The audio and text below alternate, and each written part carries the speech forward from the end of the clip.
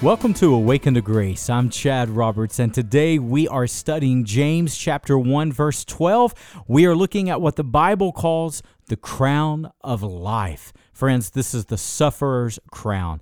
This is the crown that is reserved for those believers who endured the trials of life. They stood under the pressures of life, and because they suffered well in this world, Christ is going to reward them with the crown of life.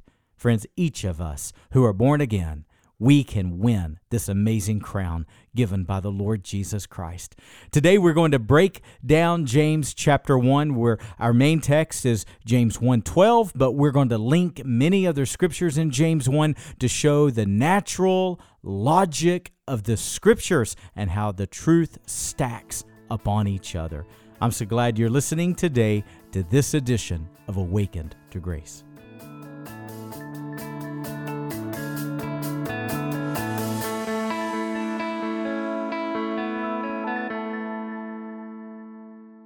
James chapter 1, verse 12.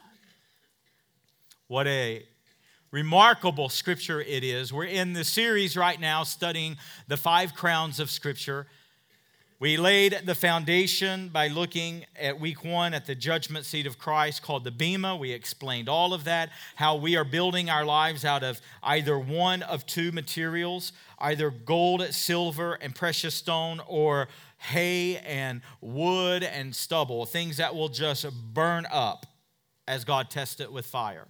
So we learned in week 1 about how the quality or the value of our lives depend in eternity based on how we live now. And if our life and the motives of our life and the works that the Lord gives us opportunity to do, not for salvation, but because of our salvation, they are going to endure for all of eternity. And either they are going to grow more valuable as it's tested by fire and it survives the fire, it purifies in the fire, or we're going to suffer great loss. Not loss of salvation, but loss of reward, loss of privilege, loss of authority in the kingdom.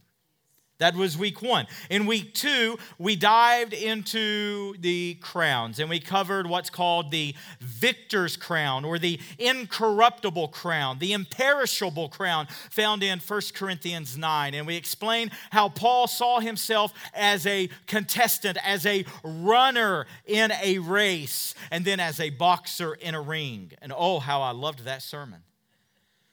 We talked about how Paul, the Greek word he used was literally to black the eye. And he said, what Paul is saying is I put on boxing gloves and I don't run aimlessly. I don't beat the air aimlessly. As a matter of fact, Paul didn't punch anyone. Paul didn't fight with other people. Paul contended with himself.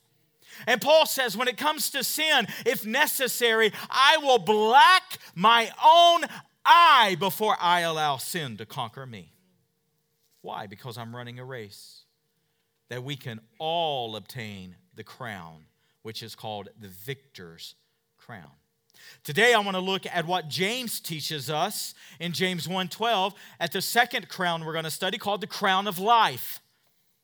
The crown of life is for those who endure the hardships of life, for those who suffer well in this world. According to Revelation chapter 2, verse 10, this is for those who face persecution. This is for those who will one day face martyrdom. This is for those who go through trials and through tribulations. So yes, there are some saints, there are some believers who will lose their life in this world. The Bible says of them in Hebrews 11, of whom the world was not worthy. There are some who will literally lose their life for the name of the Lord Jesus Christ and for the faith that they possess. The majority of us will never be asked to be a martyr. We will never be asked to lose our physical life for the name of Christ, but we are all asked to lay down our life, to take up our cross and follow Jesus. We are all asked to go through the trials of this life, are we not? Paul said, we enter the kingdom through many tribulations. Are you willing to do that? The point of my sermon today is that the trials we face, the pressures we're under, the sufferings we endure are not meaningless. God has great purpose in everything you face. God has great purpose in everything that you endure. And as a matter of fact, James is going to tell us, just look at the text with me, chapter 1, verse 12. Blessed is the man who remains steadfast under trial. For when he has stood the test, he will receive the crown of life, which God has promised, amen, to those who love him. The crown of life is a promise of God. And what do we know about the promises of God? They are yes and amen through Jesus. So today, if you're going through a great hardship, today if you face a great difficulty, today if you're suffering sorrow, today if you're going through the trial of your life, oh, I have such good gospel news for you. There's a crown that's awaiting you. God is not just picking on you. God has not abandoned you. God has not forgotten you. As a matter of fact, you are right center in the very plan of God. Amen. And according to the scriptures, he has a crown of life that he cannot wait to give to you. Amen. Well, I have a question today. If the Bible says, blessed is the man that remains steadfast under trial. That word blessed, as you know, means happy. It means to be joyful. How many of you will encounter a trial, face a severity, go through a calamity, face some type of trial in life, and just look up to heaven and go, oh Lord, I feel so blessed that you brought this trial to me? Is anyone at that level spiritually? How many of us just thank God? Lord, I just thank you for what I'm going through right now. Amen. I feel so joyful over it. That's not our natural instinct, is it? So if the scriptures say, happy is the man, blessed is the man who remains steadfast under trial, how in the world can you find joy in that? I'm so glad you asked, because the scriptures tell us. Go back, let's go back to James 1. And I want you to understand, who is James writing to? Who is this letter to, this epistle? He is writing to persecuted believers, suffering saints, those who were scattered abroad. These were precious saints who had to leave their homes, had to leave their jobs, had to leave their extended families over their faith. And James is going to write to them, and he's going to encourage them. And listen to what the Holy Spirit would say to us. Verse 1, he writes to those who are scattered abroad. I want you to know, these are not affluent, well-to-do believers. These are people who are persecuted, people who are suffering. When you understand that, you can read chapter 1 through a different lens, through a different perspective. Look at verse number 2. Count it all joy, my brothers, when you encounter trials of various kinds. Now, what am I talking about? If God is going to give a crown of life to those who endure well, to those who suffer well, to those who go through the trials of life well, if God is going to give those a crown of life, and the scriptures say, blessed is the man, happy is the man who can remain steadfast when he's under trial, then how do you do that? How do you see blessing in pain? How do you see blessing in loss? How do you see blessing when you suffer? Well, the scriptures plainly tell us. It commands us. This is an imperative. It says, count it all joy when you encounter various trials. Now, I love that the Holy Spirit includes the word various here. Diverse trials, various trials, different kinds of trials. How many of you know you don't just face one type of trial in life? Have you ever been in a season of life where you've had to say, if it rains, it what? Pours. Because it's not one thing, it's everything. Anybody ever been there before? Anybody ever had difficulty on every hand? Everybody, no matter which way you turned, which way you looked, you had trials. And you know what the Bible says? It says, I don't care what kind of trial you face, you can't put God in this little box. You can't put your faith in just this little box. I don't care what trial faces your life. In the midst of it all, you can count it joy. Oh, I like that. I like that. God isn't saying, listen, your faith only works at church. No, your faith works at work. Your faith works in financial difficulty. Your faith works in health difficulties. Your faith works when it comes to family issues. Your faith works in every area of life. Various kinds of trials, your faith will work. Amen? But many of us put our faith in this little box called church. And if it don't fit right here in this little box, it doesn't touch all the other areas of our life. No. It ought to touch every area of our life. And so listen to what James says. Count it all joy. How are you blessed under trials? You can be blessed in the midst of trials when you learn to count everything in your life as joy. This word count, I've had a great appreciation for years. In the Greek, it literally is a financial term. It literally means to sit down and to calculate. Now, I want you to think about this. For many of us, when difficulties come into our life, do we calculate what God's doing? Or do we gripe? And do we complain? Do we go negative? Or do we calculate what God is doing and why He's allowing it? If you will come to the place in whatever circumstances you're in, whatever you're facing, whatever is beyond your control, if you will calculate what God wants to do in your faith right now, what God wants to do in your life right now, and you'll begin to evaluate it, and you'll begin to add it up, and you'll begin to calculate it, you'll see there's purpose in what you're facing.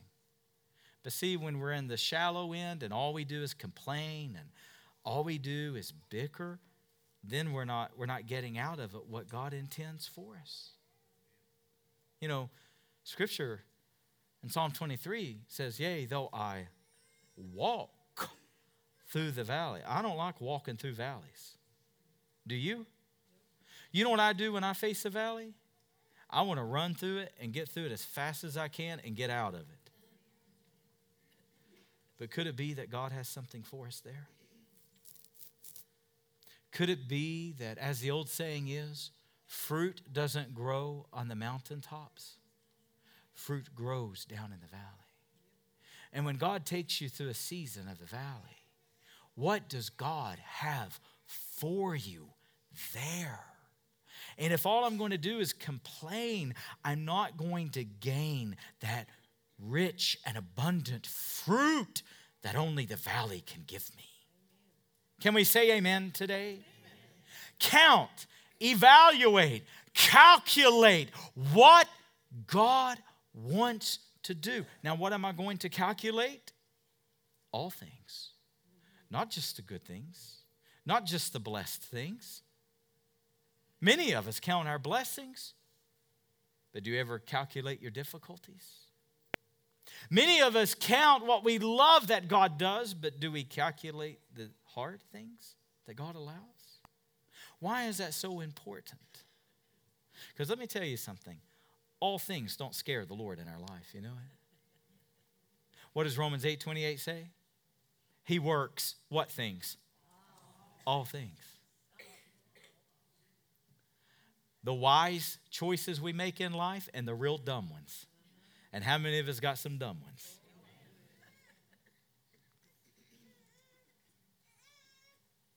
the good decisions we make, the bad decisions we make.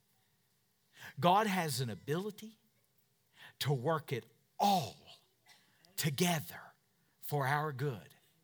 And you know what? We are to copy that. We are to take our cue from that. And we are to say, if God has the sovereign ability to work out everything in my life, then I ought to have the spiritual sense to take the good and the bad, the blessing and the sorrow, the triumphs and the trials, and I ought to count them all as joy in my life. You know why? Because my Father's in control of it all. And He's working it all for His glory, for my good. Can you see how I can take my cue from God? And I can take the all things in my life and say, no, I'm going to walk in joy. Now, what I appreciate about this verse is in the next verse, we're going to see how this produces steadfastness. It produces patience. But I want you to note what the Holy Spirit omits here. It does not say, count all things, count the good, the bad, evaluate, calculate all things in your life, and that will produce joy. It doesn't say that, does it? There's no producing of the joy right here, is there? You know why I think that is? Now see, the Holy Spirit produces joy as His fruit in our life, Galatians 5:22. Yes, the Holy Spirit's producing joy, but in this case, on our responsibility to evaluate, to calculate everything in our life as joy, that isn't being produced, that's deliberate, that is chosen. And some of you are asking God, when are you going to make me happy? And you know what God's asking you? When are you going to choose happiness? When are you going to deliberately choose joy and say, I'm going to take hold of it? See, later on, down in the text, and God willing, I'm going to walk you through this, and I'm going to show you just how it all stacks together. But in case I don't get there at the end, let me say it now. Later on, down in the text, I believe, you have to fact check me, verse probably 25, maybe 24. Let's just say 21 to 25, I think. Somewhere it says, somebody tell me what it is. Be doers of the word. Tell me what that is. 22. Okay, I was way off. What's that mean? Be doers of the word. See, sometimes you just have to choose that you're going to walk in joy, and your emotions may not feel it, but your will chooses it. And then your emotions come along later. I've shared with you before, there are days when I'll wake up, I'll dream so vividly, I'll see last night I saw so many things. You know what I saw last night? It was the craziest thing. I dreamed that I was doing my taxes. I was filling out, you know, those little boxes, you know what I mean? Schedule line, whatever, and they got those and I dreamed that I was filling out my taxes, and I could see every bit of it. And I woke up and I thought, Lord, I've never thought I'd be so happy to do taxes, but I was. Because I could see it all. But I'll wake up from a wonderful dream or seeing everything or seeing people that I remember their faces, and then I'll wake up and it's pitch black. Those are hard days. Those are days that I need in my memory bank. Those are days that I need anchored and rooted down in my heart.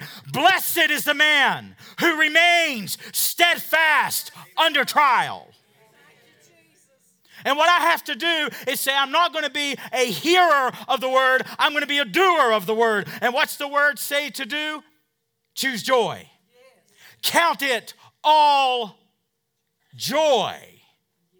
So how do I be a doer of the word? What's the word say? This is the day that the Lord has made. I will rejoice and I will be glad in it. Amen. And I get up and I make my coffee. Amen. And my emotions may be way back there, but my will is right here. You get a little coffee in me. You get a little word in me, and I'm going to be just fine. Amen. And you're going to be fine too. because you're going to be blessed as you remain steadfast under your trial. So how do you obtain this joy? I'll tell you the secret. You choose it. You count it. Friends, that is a deliberate, that is an intentional act of faith to count all things as joy. Amen. Now, that brings me to my next question. Then where is there joy in the midst of suffering? Where do you find joy in that?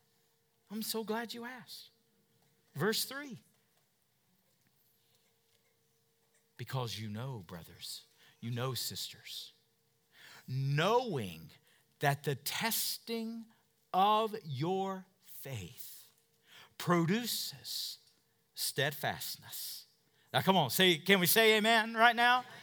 Now, I grew up on the old King James. Anybody grow up on the King James?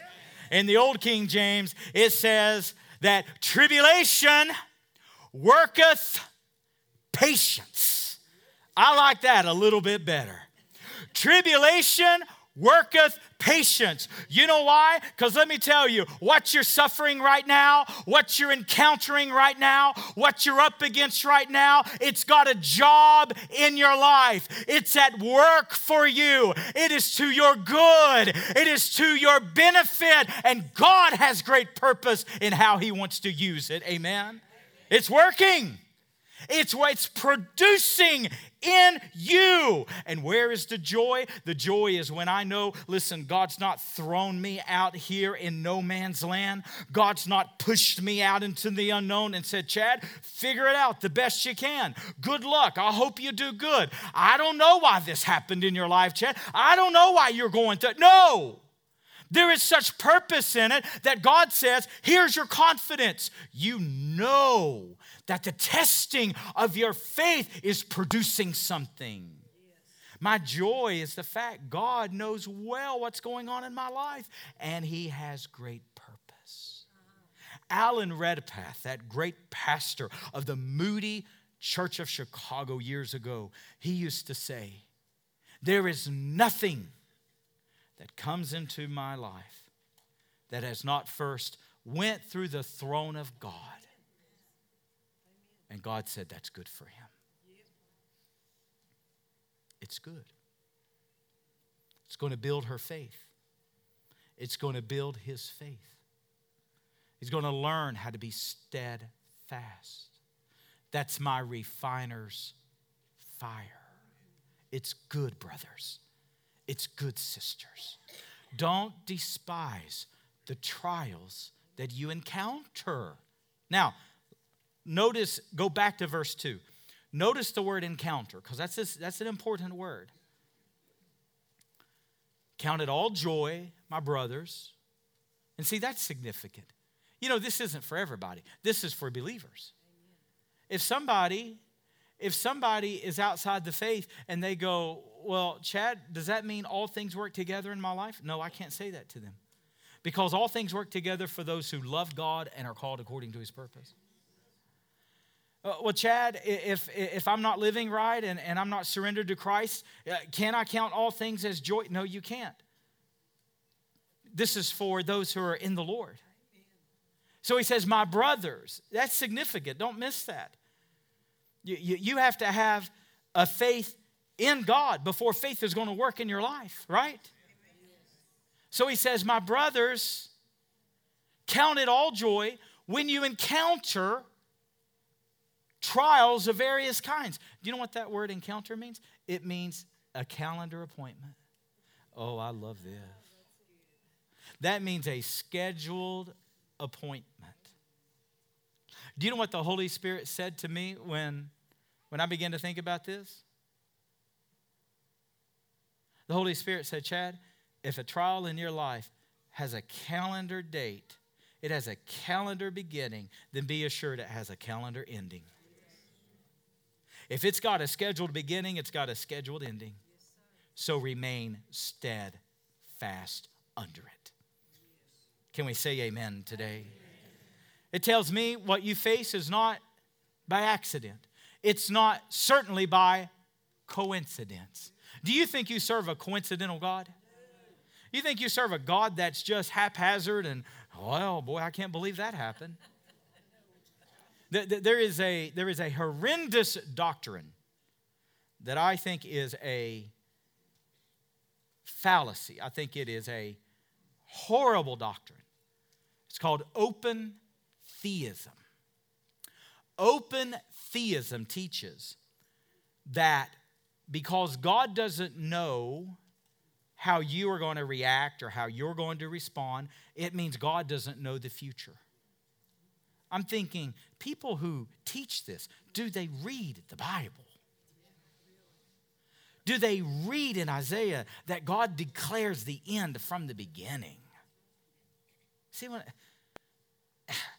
it's a horrendous teaching that God himself doesn't know the future. No, I was counseling with someone this week, and we were talking about how God can see things that we can't. Could you imagine having God's vantage point where God is outside of time? God sees the beginning of our trials. He sees the ending of them. And he sees everything in between. You and I don't have that vantage point, do we? You and I can't see into next week. You and I can't see into tomorrow, can we? You and I can't see an hour from now. We don't have the same vantage point that God does. But because God has the vantage point of being outside of time and he can see everything about our lives, then how much more meaningful is it to God when you walk by faith? How much more meaningful is it to God when you say, I don't know what the outcome's going to be. I don't know how all this is going to pan out. I don't know how it's all going to shake out. I don't know how victory is going to come or when victory is going to come. I don't know when breakthrough is going to come, but I'm going to walk by faith and not by sight. Do you know how meaningful that is to the Lord? Because you can't see what he can see. So we trust him. Amen. When you encounter a scheduled appointment, a calendar date, when you encounter trials of all different kinds, all various kinds, because you and I have trials of all different kinds, we have all of God's grace for every one of them. Amen? So count it as joy. Blessed is that person. Happy you will be if you learn to count it as joy in your life. So he says, knowing that the testing of your faith is working something. It's producing something. Patience has got a job in your life. It's got, tribulation has got a job. It's literally working in your life because of that. Then look what he says. Then let patience, let steadfastness have its full effect. So go back down to verse 12 and connect these two. So now we understand, blessed is the man. Why is someone happy that's in the midst of a trial? Because we've learned to count it as joy. We've learned to count that experience as joy. So now we understand, blessed is the man, now watch this, who remains steadfast under trial. Now this is where many of us are living right now. Sometimes you have to remain steadfast. In other words, you can't give up. In other words, you got to keep going. In other words, it's always too soon to quit. You got to keep trusting God. You got to keep walking by faith. You got to put one foot in front of the other and keep going. Anybody know what I'm talking about today? And why is that so important? Why does God not just bail us out in an instant? Why does God allow us to go through things over long periods of time? You ever ask yourself that question? When God is full well capable of changing our circumstances in a second, in a moment, why does he allow them to drag on? Because of verse 4. Let steadfastness, let patience. You ought to just circle that word let in verse 4.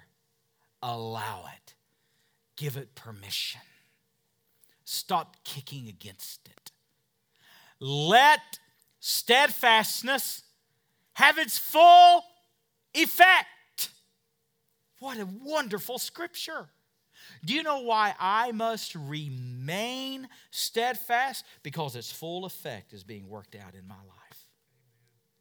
I don't want to be lacking spiritually. I don't want to be incomplete spiritually. No, you know what God's doing? He's preparing me for eternity.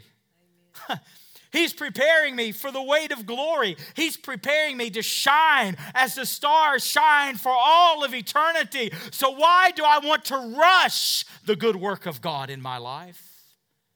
Let steadfastness have its full effect. So what's God working in you right now? What's He doing in you? Are you able to calculate it? You able to distinguish it? You able to calculate and say, why is God allowing what He is? Oh, I'll choose joy in the midst of it. It may be that God's doing a greater work in you than you could ever realize, so that God can do a greater work through you than what you could ever realize. Let Him do His work. Let steadfastness have its full effect. So now go back to verse 12. Blessed is the man who remains. Why are we remaining in this thing? Because it's having its full effect. Who remains steadfast. Just note this. You don't have to turn there, but just note this. 2 Peter 3:17. Peter warns believers. I want you to listen to this. Say amen if you're listening to this right now. Amen. Peter does not say, beware lest you fall into negligent sin. Doesn't say that. Beware lest you fall into a ditch of sin. Doesn't say that. Instead, Peter writes to the church, beware lest you fall from your own steadfastness. Now, isn't that interesting? Not that you would fall into sin, but that you would fall from being steadfast. Can you see why James says, let steadfastness be produced in you? How is it produced? Only one way, through the trials that we face. By the testing of our faith. The testing of our faith is what produces steadfastness. Let steadfastness have its full effect. Remain steadfast. Don't fall from your own stability. Don't fall from your own steadfastness. Now, for the one, what's he say? That remains steadfast, that stands under the trial, will receive the crown of life, which God has promised to those who love Him. What a wonderful verse. You ought to commit that to memory. Now, as I transition here and I'll begin to close here, find it interesting how James ties this. You know, there's a great difference between the testing of your faith and the temptations of sin. And watch how the Holy Spirit is going to contrast, okay? Watch this. The testing of your faith is producing something, right? It's doing good in your life. As a matter of fact, you fast forward to the end for a believer, and what do we receive? The crown of life. Do you know what awaits in eternity for Christians? The water of life, the tree of life, the book of life, the crown of life. Is anybody picking up on a theme? But do you know what awaits those who are without Christ? Eternal death. Now watch how James contrasts, and I want you to see the contrast here. Verse number 13, he's going to say, now remember what he has just done 12 incredible scriptures of clear teaching on the testings of our faith, of the trials of life. They are good for you. Embrace them. Allow them to do its work in your life, because it's producing something rich, something wonderful, something God glorifying, but not temptation. Watch the contrast, verse 13. Let no man say when he's tempted, I am tempted by God. For God cannot be tempted with evil, neither does he tempt anyone with evil.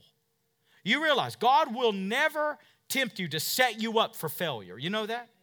God will never send a temptation to you and say, let's just see what she'll do. Let's see how strong he is. God will never set you up for failure like that. He'll never tempt you with evil. He'll never tempt you with sin. There is a great difference between the testing of your faith and the temptation to sin. Testings come from God. They come to enable our faith, to strengthen our faith. Temptations come from sinful desire, from Satan, to cause us to stumble, to cause us to fall. Tests come, they typically originate from circumstances on the outside of our life. Temptations, you know where they originate from? The inside. Look what James says. When we are deceived, when we are lured away, when we by our own, watch what he says, desires are lured away, that's when we're in trouble. And what does he say? Desire, when it is conceived, brings forth sin, and sin, when it is fully grown, brings forth what? Eternal death. You see the difference between death and life in these scriptures? For the believer, you'll receive a crown of life. For the unrighteous, death. Lust, desire, when it is conceived, brings forth sin. Sin, when it is fully grown, brings forth death. Now, watch what he's going to say. He's going to say, so don't be deceived. Verse 16. Don't be deceived in these matters. In other words, he's saying, know what a test is, know what a temptation is. Know what your sinful nature is and what it produces and what it leads to, how it lures you away. And know what God's nature is. For what's he say in the next verse? Every good and perfect gift comes from above, from the Father of lights, with whom there's no shadow, there's no variance, there's no turning. In other words, God is consistent as tomorrow's rising sun. God is consistent. He'll never change on you. He'll never, some of you grew up in homes where your parents were never there and you never had any stability in your life. You never had any consistency in your life. Let me tell you, God is not like that. He's not like that. Matter of fact, he says in Timothy that even when we're faithless, God remains faithful. God will never change on you. God will, he is the same yesterday, today, and forever. It's his character, amen? And James is saying, draw the contrast between your nature and sin. Those of us that's born again, we got a new nature, amen? We got God's nature in us now. But understand the difference between sinful nature and God's nature. Understand the difference between the crown of life and sin, when it's fully grown, brings forth death. And then he goes on and he's going to say, I think it's verse number 19. He's going to go on, and I'm not going to walk all the way through it. I'm going to wrap it up here. But he's going to go on and talk about how by the will of God, we're saved by the word of God. Then he goes, all this rampant wickedness in your life, all this excessive sin in your life, get rid of it. Therefore, put away all these things. I told you I grew up in the old King James, and I remember reading this as a young boy, and I remember so clearly it would say superfluity of naughtiness. And I would think, what is superfluity of naughtiness? But do you know what the Greek word picture is? Weeds overgrowing a garden. Oh, now don't miss this. Here's the dessert now. Don't miss the dessert. We've had the salad, we had some bread, we had a good ribeye. Now let's get some dessert here. Full course. Why is it a garden overgrown with weeds? Why the word picture? Why in the Greek is that? Why is the Holy Spirit conveying this? Because go back to verse 3. What's God want to do? He wants to produce in you. But see, God can't produce the fruits of the Holy Spirit in me when there's rampant, excessive weeds of sin. The weeds it'll take it over. So you know what he says I have to do? I got to get down there and I got to remove all those weeds of sin. I can't allow these sins. I can't allow it. No, what am I going to allow? Steadfastness. I'm going to allow patience to be worked in me. But I'm not going to allow sin. Instead, I'm going to remove the rampant, excessive weeds. I'm going to receive with meekness the engrafted word which is able to save my soul. And then what? And see, now we come full circle. Now what does he say? Don't be a hearer only of the word, but be doers of the word. Well, how do I do the word? Pull out those excessive weeds of sin. Let patience have its full effect. Count all things as joy. Stop complaining, Chad, and start counting as joy. Let's bow our heads. Do you realize that what you're suffering is not in vain? Do you realize, again, verse 3, knowing that the testing of your faith. In other words, do you realize what the testing of your faith is really doing? I think if we could see from God's perspective, and that's why we have the Word of God, it would change our perspective. And rather than seeing the trials of our life as God upset with us, we would see the trials of life as the scripture tells us. Oh, I'm blessed for facing this. Oh, this is producing joy in me. It's producing steadfastness in me. God is preparing me for eternity. What a difference. Does God need to change your attitude? Does God need to change your perspective? Allow the Word of God to take its effect. Receive this today. Go home and reread it over and over this week. Read one phrase at a time and just think on it.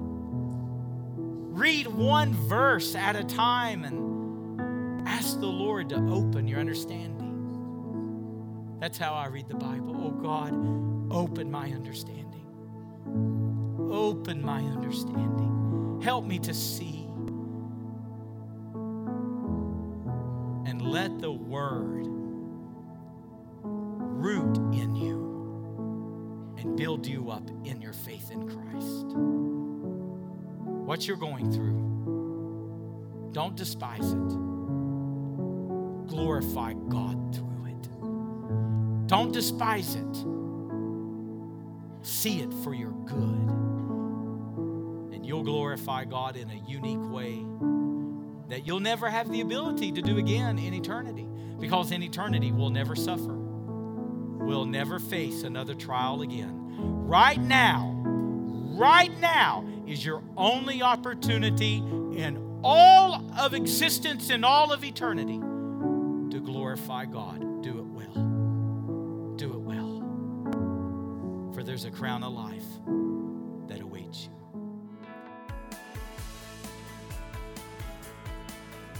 Have you checked out our collection of books? I would love to invite you to read the books I have written, where you can find them on Amazon, you can find them on Audible, you can find them on Kindle, or at awakentograce.com.